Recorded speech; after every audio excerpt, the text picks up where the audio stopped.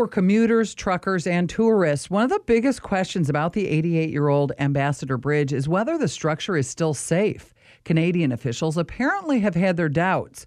Transport Canada's Rail 50 and International Bridge Director General Bridget Diogo says over the summer the government was forced to use the International Bridge and Tunnel Act to direct the bridge owners to take care of a few things. The emergency direction is only dealing with the railings and the curb. It's not dealing with the overall structure of the bridge.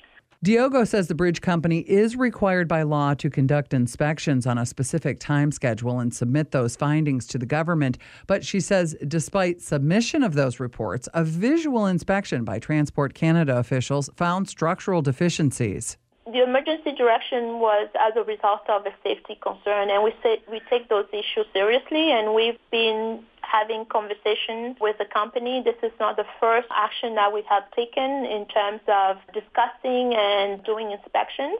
So we will continue to monitor. Currently, the company is in compliance with emergency direction. We expect that they would continue to be in compliance. Diogo says Transport Canada is responsible for assuring the safety and structural integrity on the Canadian side of the bridge only. Earlier this year, the bridge company was forced to make repairs when concrete from the bottom side began falling onto the streets of Windsor. Fauzi Garib is chair of the Civil and Environmental Engineering Department at University of Windsor. He says he hasn't personally inspected the bridge, but he is a frequent user and lives close by. Garib says despite rusty guardrails and crumbling curbs, which he sees as a safety issue, the bridge isn't falling apart. There is a lifetime associated within the design. At the time of the design in the 20s, it used to be between 50 and 70 years, depending on the jurisdiction. If you are talking about technical standpoint, the lifetime of the bridge is over. But that doesn't mean that we cannot continue using the structure.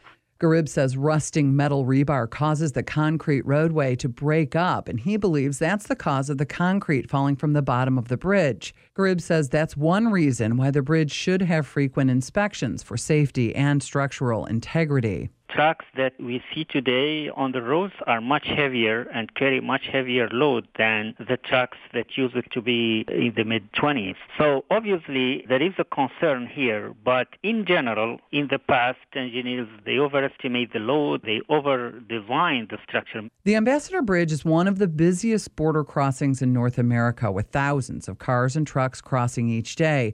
Garib says additional weight from heavy commercial trucks causes what's called structural fatigue. He says regardless of who builds it, another bridge is needed.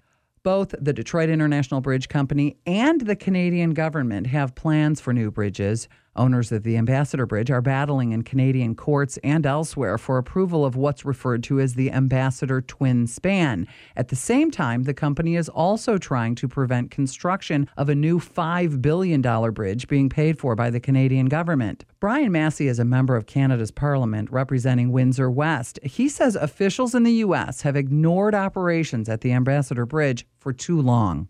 Come to the point where on the American side, they have to stand up for themselves in terms of the overall border efficiencies and effectiveness in the community and do something about it. I mean, the reality is that it's been decades that the bridge has had its way with a number of different issues. And on the Canadian side, we're starting to fight back on these issues in terms of just general accountability. The bridge and its safety appear to be a political hot potato in Michigan. Requests for comments on this story from the Detroit International Bridge Company, the Michigan Department of Transportation, and two of Michigan's congressional offices turned up empty.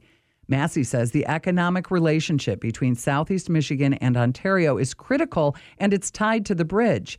He says if the U.S. won't take more responsibility towards bridge safety and operations, it could hurt relations between Michigan and Ontario. Listen, I'm a Detroit Lions season ticket holder, so you won't have any more proud a person living in the Detroit region than myself. But if the political power doesn't get it going soon, the reality is its consequences are going to be a little bit more difficult relationship. Massey says the way the Ambassador Bridge operates isn't customary for a border crossing. He says it's time for politicians to show courage. This is the anomaly of the Canada-U.S. system right now.